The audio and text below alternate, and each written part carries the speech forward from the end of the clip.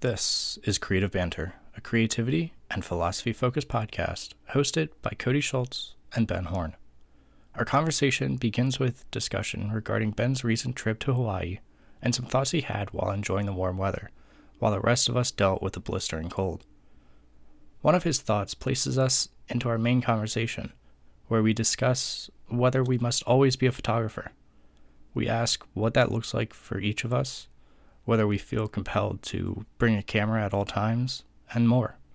The conversation ends with talking about both mental and physical health, running, stoicism, and how it ties into hiking as a whole. Let's dive right into it, shall we?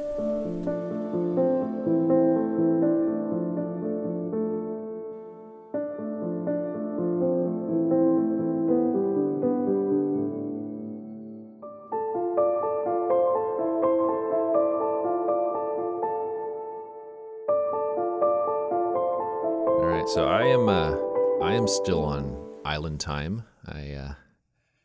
Which is nice. So I hear you've had some not so wonderful weather where you are right now. Yeah, no, it hasn't been great. It's been kind of just cloudy, overcast. The weather or the temperatures itself are they're all over the place. Like we have days that it's like 50 degrees, and then I think tomorrow and this weekend it's supposed to drop down to like the 20s. Yeah. And then next week it's supposed to bump right back up to like the 40s or 50s. I'm like, what is going on? Yeah, my wife and I just returned from Maui, and we had some interesting weather there as well.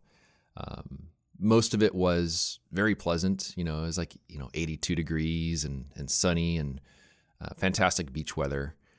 There was a system that rolled through in our last few days, and some people listening to this might have heard on the news about there was a flight from, I don't know if it was from Arizona or Texas, but they're going to Honolulu, and they got hit with some pretty bad turbulence, and a lot of people were hurt on that. And that storm, when that rolled through when we were in Maui, it was a pretty big storm. We were staying in this VRBO right on the beach. I mean, literally from our balcony, you just look right down and you're right on the sand. When we watched that storm roll through, it's just lightning and thunder and sideways rain, and it didn't amount to too much where we were, but on other parts of the island, there was lots of trees down, there was power out, so it was an interesting experience. But for the vast majority of the time, really good beach weather. Did some snorkeling, saw turtles, saw whales from the balcony. Nice. And it was nice. The trip started out a little bit interesting though. It was supposed to be a 2 p.m. flight, and there was actually a little bit of rain in San Diego, and so as a result, our airplane was sitting at the gate that we were supposed to get on, but we were missing a pilot, and that's you got to have one of those. So so they say. Yeah. So, and it turns out that the flight crew for our flight they were diverted to Ontario, which is kind of east of the Los Angeles area. And so from what we understand, the pilot basically had to hop in an Uber, drive down to San Diego, and then as soon as he got there, we boarded the plane and we took off. It was about a 3-hour delay, but at the same time, you got a plane full of people going to Maui, everyone's happy. No one's complaining. So that worked out pretty well. But leading into the trip, since there are so many bugs going around, cold, flu, COVID, everything else, and I know I've heard of so many people that they've caught whatever that bug is that's going around. And so my wife and I were like, we do not want to ruin our vacation by being sick. I mean, if you're going to be sick, if you're in Hawaii, I guess it's better than being in Detroit or somewhere else if you're sick. But so before heading out on the trip, there was a little family gathering we went to, and so we decided to wear masks for that because we don't want to risk anything. And there was a lot of people around for that one. And then on the plane, they were like, yeah, we're going to wear N95s the whole time. We're not going to eat or drink anything on the plane, not going to take off the mask, going to avoid touching stuff.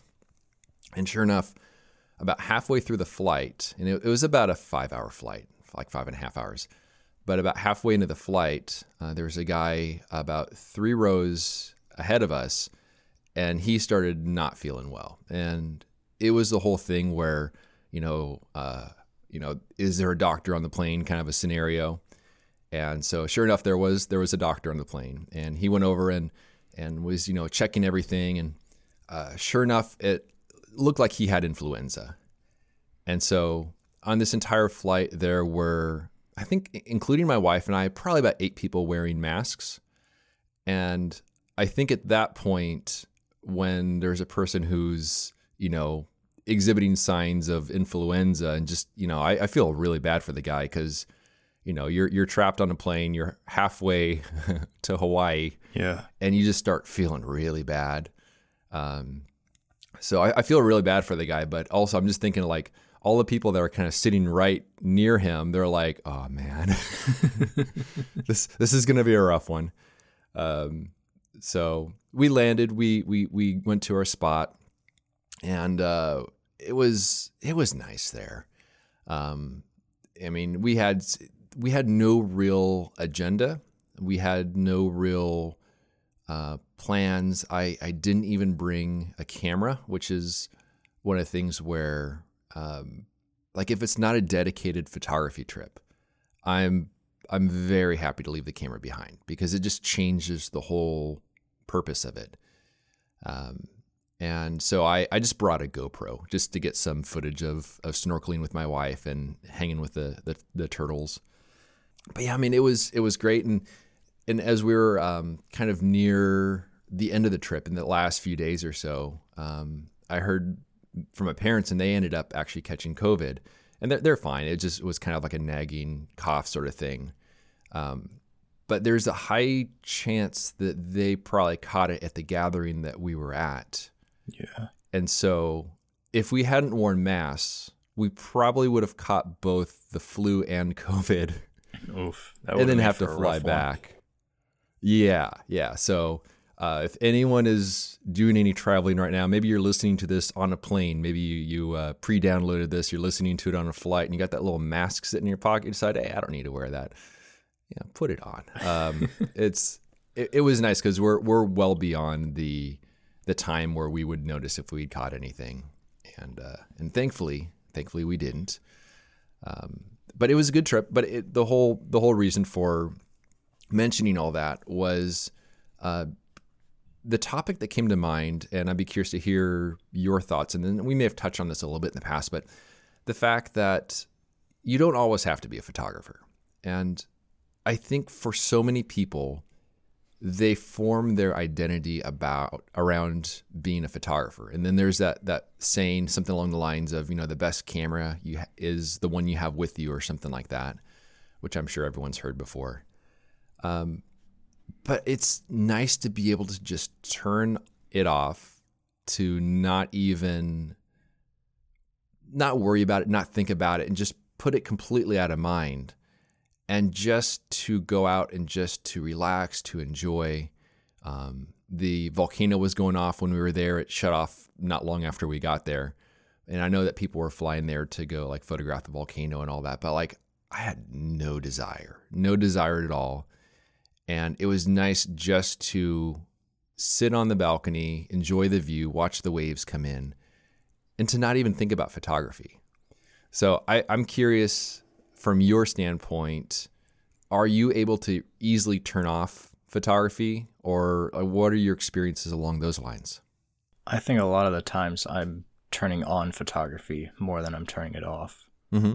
At this point, at least. A lot of the times when I'm going out into the woods or wherever, it's all about being in the woods rather than doing something in nature. Yeah. And that is something that I've had to work for many years, and it's taken me a long time to get to that point. But then there are also times where I would love to get, and I plan to get, like an old X Pro 1 from Fuji with like a 35 millimeter equivalent. So a little digital camera just to carry around to document like the trips that my dad and I do on the bikes or just daily life, like whatever. Just for in the future when I get older and if for some reason I decide to have kids or whatever the case may be. Yeah. To look back at those moments and be like, oh yeah, okay, maybe this is just, in the moment it was just us splitting wood, like in the backyard or whatever. But to look back fondly on those memories, because that how you look at things is going to change as you get older. Oh, for sure. Yeah, that'll be great to have something like that. Yeah. For that purpose, yeah, I definitely plan on getting like a little digital camera. Maybe even I had rented a X100V from Fuji back in June to document my second cousin's first birthday or something, and that was a pleasure to use. And so I've considered getting one of those as well.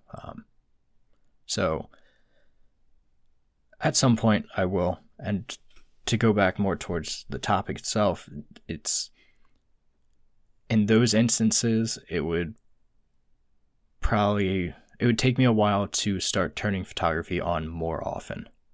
Yeah. To realize, hey, this is a moment that, do I want to live in this moment and enjoy it, or do I want to document this moment and enjoy it later? Yeah, because you kind of have to decide it. It's really difficult to do both. I mean, at least that's been my experience, where you're either in the mode where you're taking pictures or you're in the mode where you're more present. I mean, I think of Matt Day when it comes to, documenting his family. And I feel like he has a very nice balance with that, where he's able to very effortlessly take the photos of his family while still being completely involved.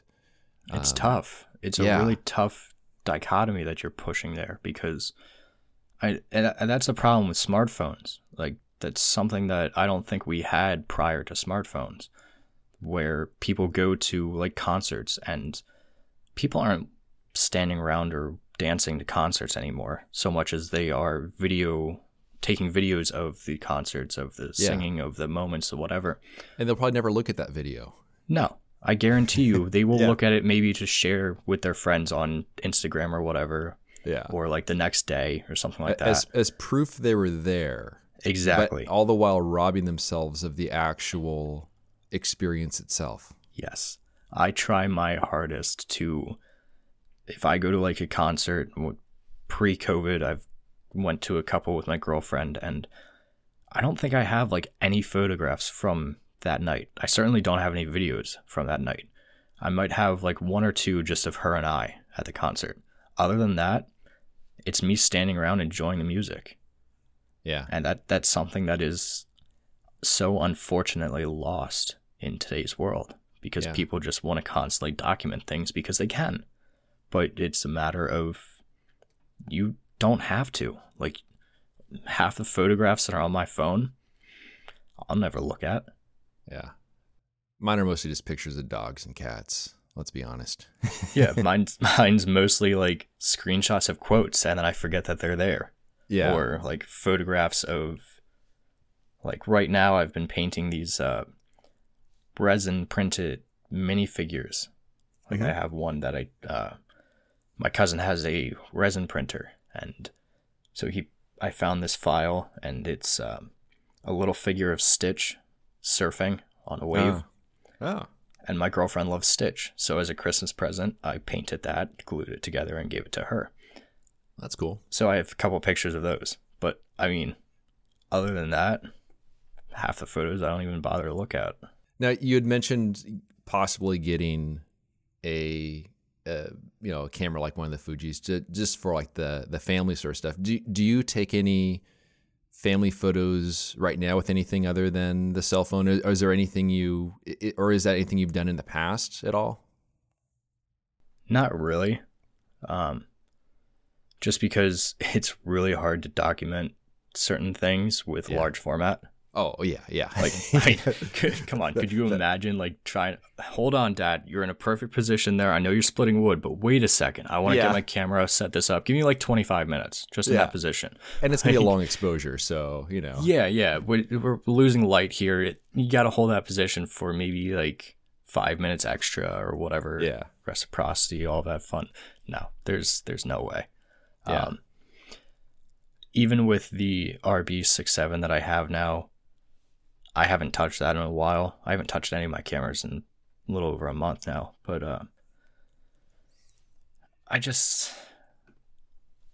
if I'm gonna do something, I want to have a very small form factor with it, where it's just as easy as pulling out my cell phone, except it has a purpose. Yeah. And that's the biggest thing with any camera that I get. I want it to have some sort of purpose. So like the large format is my main camera. It's for all of my woodland.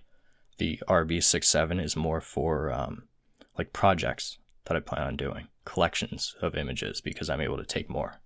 Yeah. And so kind of finishing that off with a documentation camera. Yeah, I have I did bring a little RX100 to Hawaii, just because it'll take better photos than like the front-facing camera on my iPhone. And I'm just looking for just some like fun pictures just to put on the wall, just like pictures of us standing on the beach, that kind of thing. Yeah. So I did bring that along, but I just pulled that out like on the last day when we're kind of walking along the beach before getting things packed up to head to the airport, and we have some pictures from that.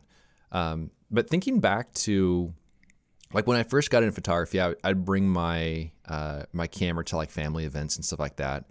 But to be honest, it wasn't very well received. People didn't really enjoy having their pictures taken. And so at a certain point I just kind of gave up and just didn't even, I don't take pictures anymore for family stuff really. Just cause it felt like it was more so like I was being more of like a nuisance than anything. Like people like, put their hand up like, I don't want my picture taken. Yeah. So I've gotten that in the past too. Yeah. And it's not a great thing. I mean, at a certain point, I'm just like, well, I'm just not going to take pictures then, and there you go, which is not a good thing. But I look at some of the stuff that Matt Day has done and has all these pictures of his family, his kids growing up, his parents who have since passed away, and he has such an amazing record and also so very artfully done. And so I think also it has to do with the sort of cameras. I mean, he's worked with a variety of them, but working with a Leica where you can just focus by feel, hold up real quick, click, very nonchalant, very not discreet. Even think about it. Yeah. Yeah. When you're just kind of become more one with that camera, which I think lends itself to that type of photography. But I'm not going to be buying a Leica anytime soon. I've got no real desire for that. Yeah, no. Like I said, my big motivating factor about any of this is just the trips that my dad and I have been taking on the motorcycles, just because it's something that would be fun, even if it's not like photographs of him or I or any of that, but photographs of the passing moments of like the fields how we passed and that kind of thing. Just stuff for memories, Yeah, exactly. It doesn't always have to be photographs of your parents or grandparents or whomever, but like even if you're playing cards, a photograph of their hands holding the cards kind of deal would be just as meaningful, if not more so. Oh yeah. Which is definitely a way to get around people not wanting their photographs taken because they don't want their face in it, kind of thing.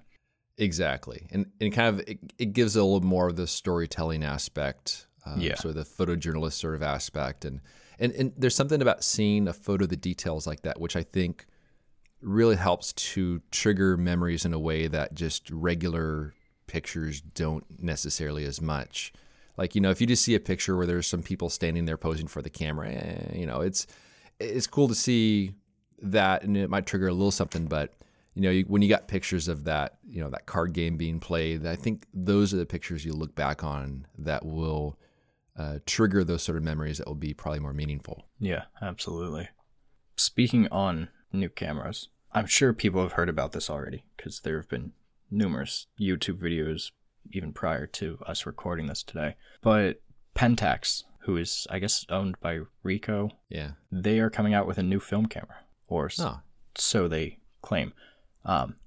It wasn't officially announced that they're making one. It's not like a firm commitment or any kind of release, but they do have a video that essentially outlines that they're taking steps, the beginning steps, to look at whether they can make a new film camera, whether the machinery is still whether it's feasible. And they have a short, maybe like 30-second clip of beginning design, of like a physical design of what looks to be a 35 millimeter camera. Does it seem like it's more of like an all manual style, or something more like the more recent ones where they got a little plasticky and not quite as classic? Right now, from the video from this short little snippet that they posted, it looks to be just like the very basic framing of it. Not even like any kind of exterior body, but all internals kind of thing. Okay. Internal framing, along with the classic lever was pretty much what it had to it. So you can tell that it's going to be a 35 millimeter just because of the shape and size of it. I don't think they're going to be releasing a Pentax 673 or re-releasing a 672 like what everybody wants. But at least not yet. Yeah, that's very interesting. It's still a step in the right direction. Absolutely. Yeah, and especially if it's got the lever on the back, then it would be a manual wind, which I think there's a lot of people looking for something. I mean, there's people that are buying cameras used because that's just where you find them. But I think there's a lot of people that'd be interested in buying something new, just because it's so uncommon these days to have something that's new and hopefully keeps the film industry, going along. So that's exciting to hear. Plus, it's the idea that you're able to get parts for it. You're able to get it repaired. Like, you're not going onto the used market buying a 50, 60, 70-year-old camera and then it breaks and you're out $600 to $1,500 or more. Yeah. And the one thing that I think that at least I'm hoping that they get right with this, and someone had said it in a video that they posted about this, how I found out, they need to keep everything manual. They shouldn't be going toward a fully automatic or close to automatic film camera, because that's not why people buy film cameras. No. People buy film cameras because they want to slow down. They want to have more control. They like the nostalgic aspect of it, even the younger generations who are looking at them. So, in order for you to make this as successful as possible, you have to step back in time and leave the technology, at least to a degree, behind. And it seems from their from the initial video that they posted and the press release, or whatever you want to call it, that they did, it kind of seems like they get that. Like one of the things that they said was along the lines of being forced to slow down with film. So it seems like they understand that aspect, and I'm hoping that they do, but only time will tell. And when I used to work at the camera store, I mean, we had a selection of used cameras. And when I first started working there was a huge selection of used cameras, but that's mostly because people were selling cameras, not buying them.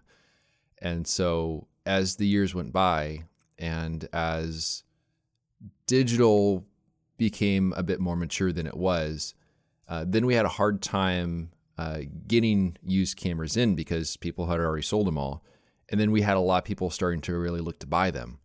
And in the process of just kind of like playing with all the cameras that we had in there through the years, there's something about the old manual 35 millimeter cameras where they're just, so many of them were built like a tank. And then when you look through that viewfinder, it's big, huge, bright viewfinder. Yeah. So much bigger than you'd see with, the more recent 35 millimeter cameras, because they're having to split light to a focus sensor and all kinds of stuff like that. But then when you compare it to a mirrorless camera with electronic viewfinders are fabulous tools, but it doesn't match the same experience as looking through one of the viewfinders on one of those old cameras and just seeing how big and how bright and how real it all looked, which I think leads to more of a connection with the subject. So I can see for like, shooting people, shooting stuff like that, I can see how that would be beneficial. For landscapes and stuff, yeah, I mean, the electronic viewfinders, they give you good tools, but man, I think if there's people now who have not worked with those old manual 35 millimeter cameras, and if they're really accustomed to what it's like to work with the current cameras, I think they'd be surprised when they look through the viewfinder of a old manual 35 camera, because it's a gorgeous sight. It really is very beautiful. Yeah, I'm looking forward to seeing what Pentax does, and hell, maybe we'll even get Mamiya to be resurrected by someone. Someone will buy up Mamiya's name and patents or whatever goes on with that, and resurrect some of the older medium format cameras.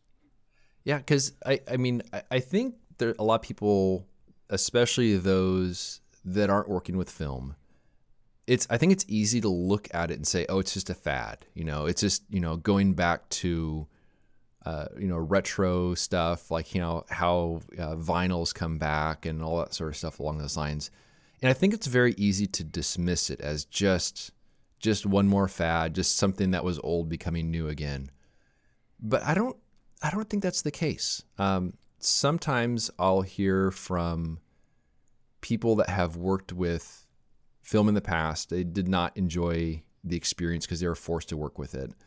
And they have a hard time understanding why anyone would want to work with film now. But there's something about it. There's something about the whole experience of it. And I don't know about 35. I haven't worked with 35 lately, at least. But there is something about it. And I think when you see a company starting to consider building cameras again, I think it's a sign that film is not going away in the way that some people think it is. I think it's definitely here to stay, and there's reasons certainly behind that. Yeah, I mean, there's got to be a reason why this stuff is coming back. Like, it's not just a fad per se that vinyl and film is making such a resurrection, even if it's over a longer period of time than what, because we would have been over that fad by now. Like, when I started shooting film, 2008-ish, somewhere in that range. Well, I should say when I went back to shooting film in that time, because I'd worked with it before. But when I went back to it, it wasn't really coming back that much yet. But I'd say probably, I don't know, a few years after that, 2012-ish maybe, somewhere in that range, that's when things started to come back a little bit. And here we are 10 years later, and I feel like the momentum is only building as opposed to it kind of fading away. I mean, look at Ilford. Yeah, I know that's true. Constantly bring him up, but Ilford is continuously doing things for the film community. Look at Intrepid. Intrepid wouldn't exist and wouldn't be releasing a 5x7 camera or new iterations of their 4x5 and 8x10 if there wasn't a market for it. Yeah. So it's definitely not. I think the thing about film that so many people start to think of it as a fad because of is like all of the influencers on social media. Yeah. Like, you have like the Kylie Jenners, and you have all these celebrities who are using these old film cameras because, oh, it's the next cool thing. Or like I've seen on various sites or even on YouTube with their shorts, like people trying to push the iPhone 3 right now is apparently a big thing. Like, really, the camera to an iPhone 3. Yeah. It's apparently understand. Amazing. I don't get why people are so obsessed with this, because I showed my girlfriend this video where someone was comparing an iPhone 3 camera to I think an iPhone 12 or 13 camera, and they were saying how much better the iPhone 13 or the iPhone 3 was than the 13. And I'm looking at it, I'm like, what? Like, there's no shadow detail. Everything's muddy. The contrast is terrible. The colors are god awful. Yeah. And you like this more? Not something that is a fad. That is absolutely something that it's here now, it's gone tomorrow. Yeah. But you can't look at film and say the same thing, because just like you said, 10 years ago, it was climbing back up in the ranks, and it's still climbing. Yeah, the whole thing about the old iPhone images, I feel like that's probably more in like the clickbait category, where someone's just creating something along those lines just to draw some attention in, because it's not like the process of working with an old iPhone is any different than working with the current one. It's probably just a little bit more, I don't know. Like I don't even think my old iPhone will power up anymore. I got one sitting in a drawer next to a bunch of old pencils and miscellaneous parts from stuff. Let's sell it on eBay for a couple $100 maybe. Yeah, he'll be worth a ton somehow. I don't know how that works, but in the worst ways possible, it'll be worth a ton. Yeah, that's crazy. I was not aware of that. I to me that just strikes, and I haven't seen the video. I don't know anything about it, but to me that strikes a sort of attention-seeking sort of thing, as opposed to someone actually interested in that. Yeah. I don't quite understand some of the fads that come along with TikTok and all that. The other one was like the old Fuji cameras, like the 100 series, the X100 series, whatever. They're great cameras, but there's better out there. And the biggest thing that they always peddle is, oh, this is how your favorite influencers are getting such great photographs. I'm like, no, it's not. They're not using an iPhone 3. They're not using a Fuji X100 for these photos. They're using the latest and greatest technology, editing it so it looks kind of vintage, and then telling you the other thing that they're using, apparently. Yeah. So. Yeah, there's something about the whole hive mind kind of thing where, one person sees something and then everyone else has to kind of go along with it. I've always been kind of sitting on the sidelines looking at stuff like that. I'm like, you people are crazy. I don't get it. I totally don't understand that sort of mentality. But it's also good because then at the same time, I don't feel like I have to try to, keep up with whatever is popular, whatever is cool, whatever the latest trends are. Like even the word like trending, like when I hear that word, it gives me goosebumps. I'm just like, no, I don't. I'm like repulsed by it. Certain words like that, I just like. It just it makes me want to steer clear of it. So makes me glad I'm happy to part of that. Yeah, I'm happy to not be part of that. Happy to resist that while I'm working with my perhaps temporarily cool film camera. But we'll see. Yeah. We'll see how that goes in the long run. Temporarily cool for the rest of your life, but it's only temporary. Yes. Yeah. Oh, also, on the topic of uncool things. So when we were in Hawaii, so we got there mid-December, and if you go back, I don't know, to like June or so. So June is when my wife bought me a pair of inline skates for my birthday.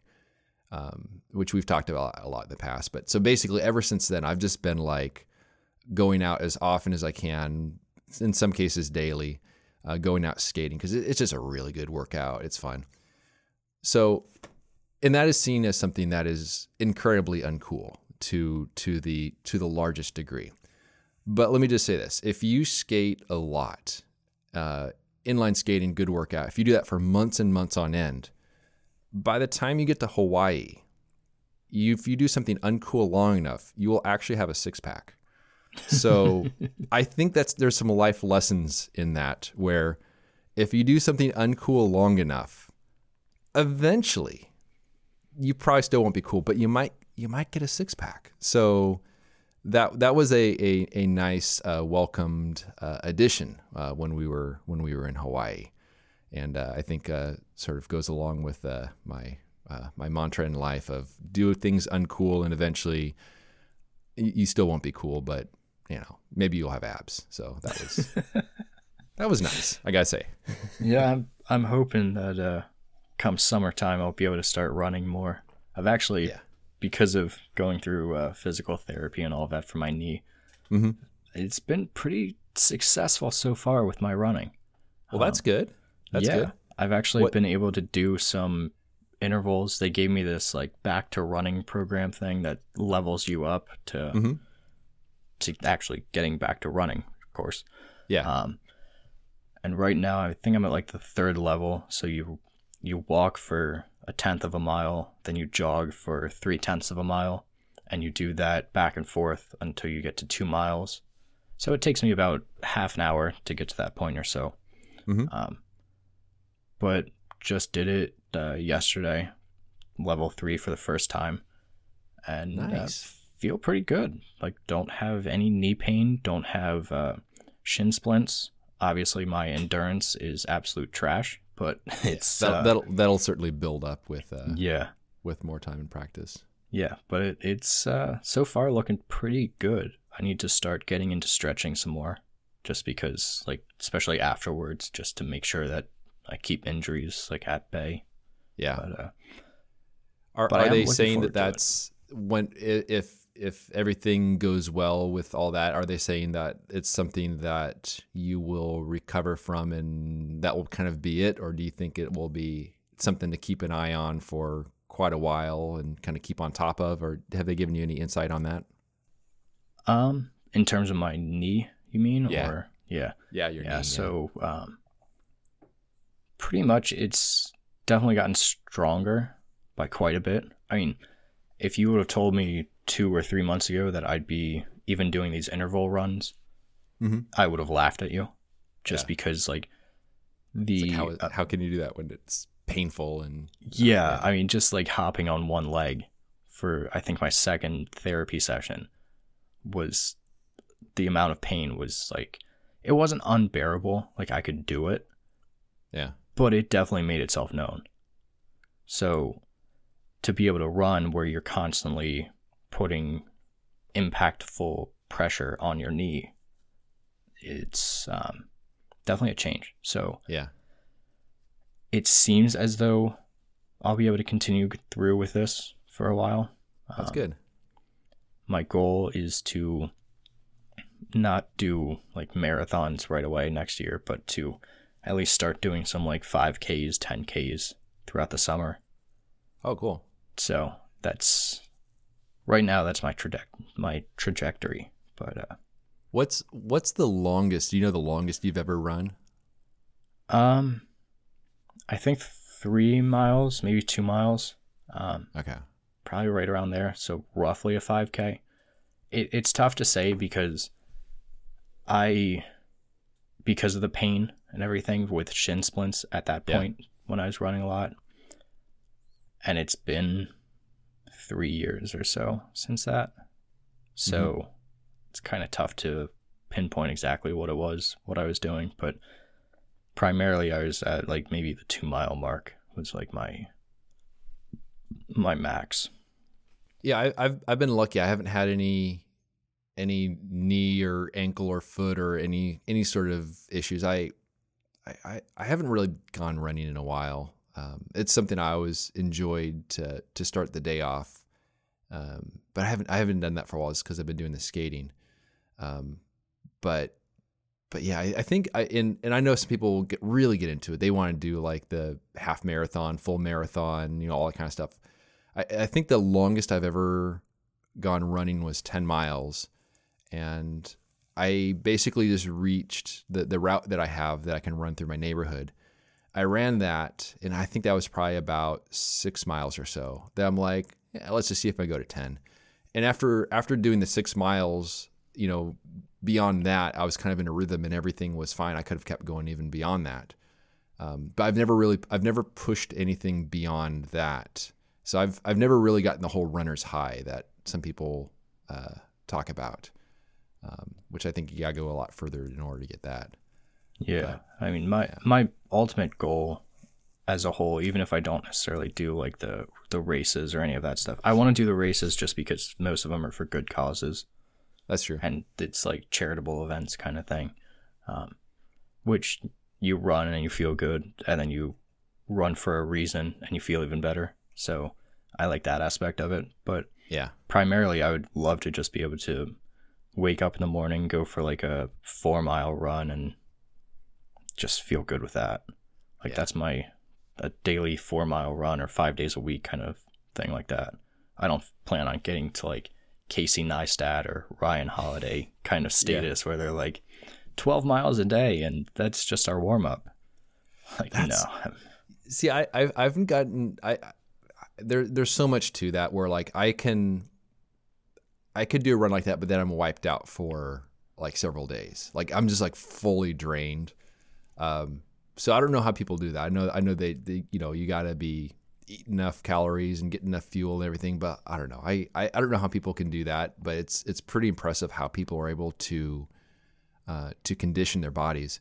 I've noticed that even just from doing the skating, it's actually kind of changed the way my leg muscles are, which I gotta figure is probably beneficial for going on the hikes. Because I think that's also something where when people are, especially doing landscape photography, it certainly takes a fair amount of, being physically fit in order to get to some of those areas. But I guess that's kind of a question for people listening in terms of if there's anything in particular that they do while they're at home in order to, whether it's exercises, stretching, anything like that, to further help them while they're in the field. Because I do notice that when I started running, then I was certainly a lot better on the backpacking trips. That really helped out a lot. And by skating, I think it's really kind of works different muscles, especially since it's kind of like a side-to-side pushing off motion, which I think is using some of the same muscles that control kind of like as you're hiking with a pack on, kind of as you kind of sway back and forth a little bit, it kind of holds your position a little bit better. And so I think it works pretty well for that. But I'd be curious if anyone who's listening has anything that they would recommend, maybe over on the Discord to let us know on that, because that would always be good to know. I'm always looking for tips and things along those lines. Yeah, definitely. Especially as we go into 2023, I think it's something that's on the top of everybody's mind is, I want to make this year the year that I get healthy. Yeah, it's every year, right? yeah, exactly. For me, it's been so I typically drink like a lot of iced tea, like raspberry iced tea has always been my thing. But the past week or so, I've been forcing myself to drink water. And so now I'm at a point where I don't even keep iced tea around. Like it's downstairs in the main like family room or family kitchen, so to speak. Whereas my kitchenette has some of the overstock of iced tea and stuff that my parents drink, but I don't drink the same. And just trying to make healthier decisions in that regard.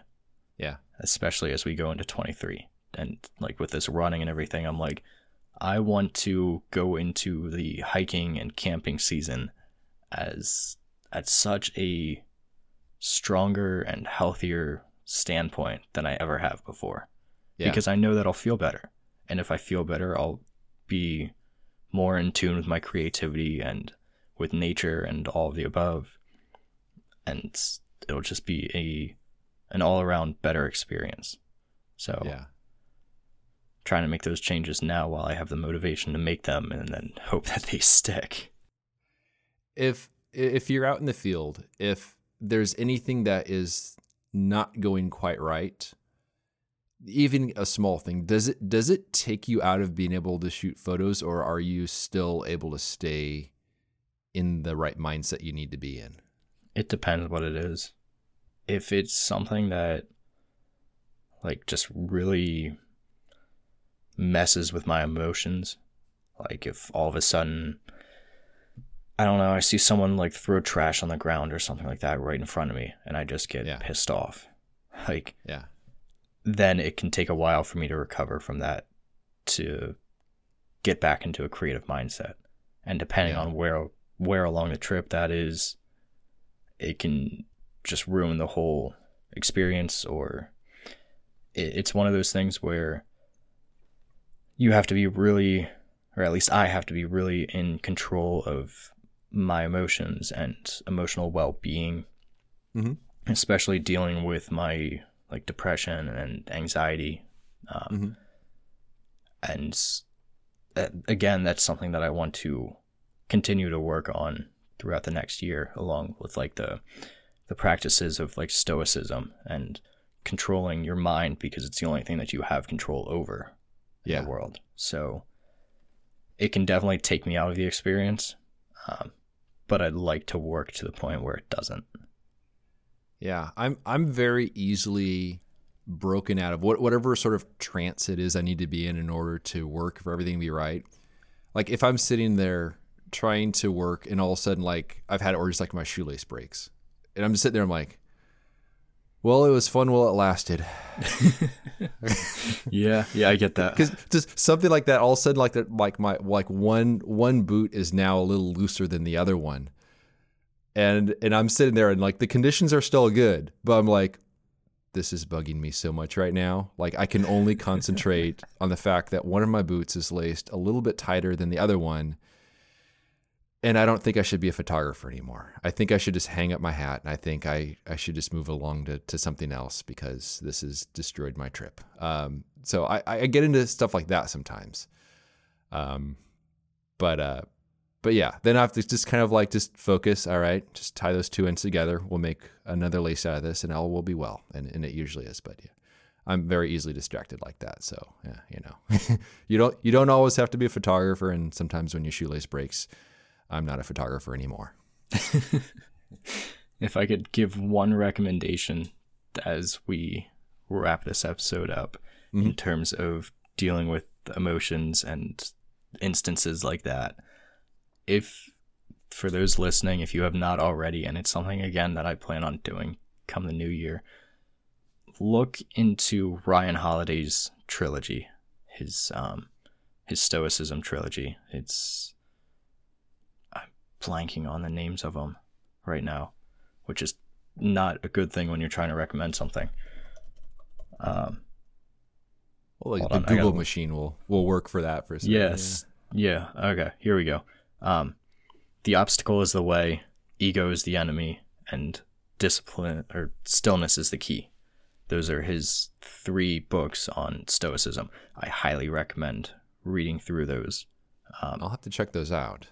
They're very good books, and that's I recommend them, obviously because I've read them, but also because that's what Ryan Holiday does. He is all about this Stoicism thing. He has multiple books on Marcus Aurelius, on the various Stoics. He has a book, The Daily Stoic, which just goes through daily meditations.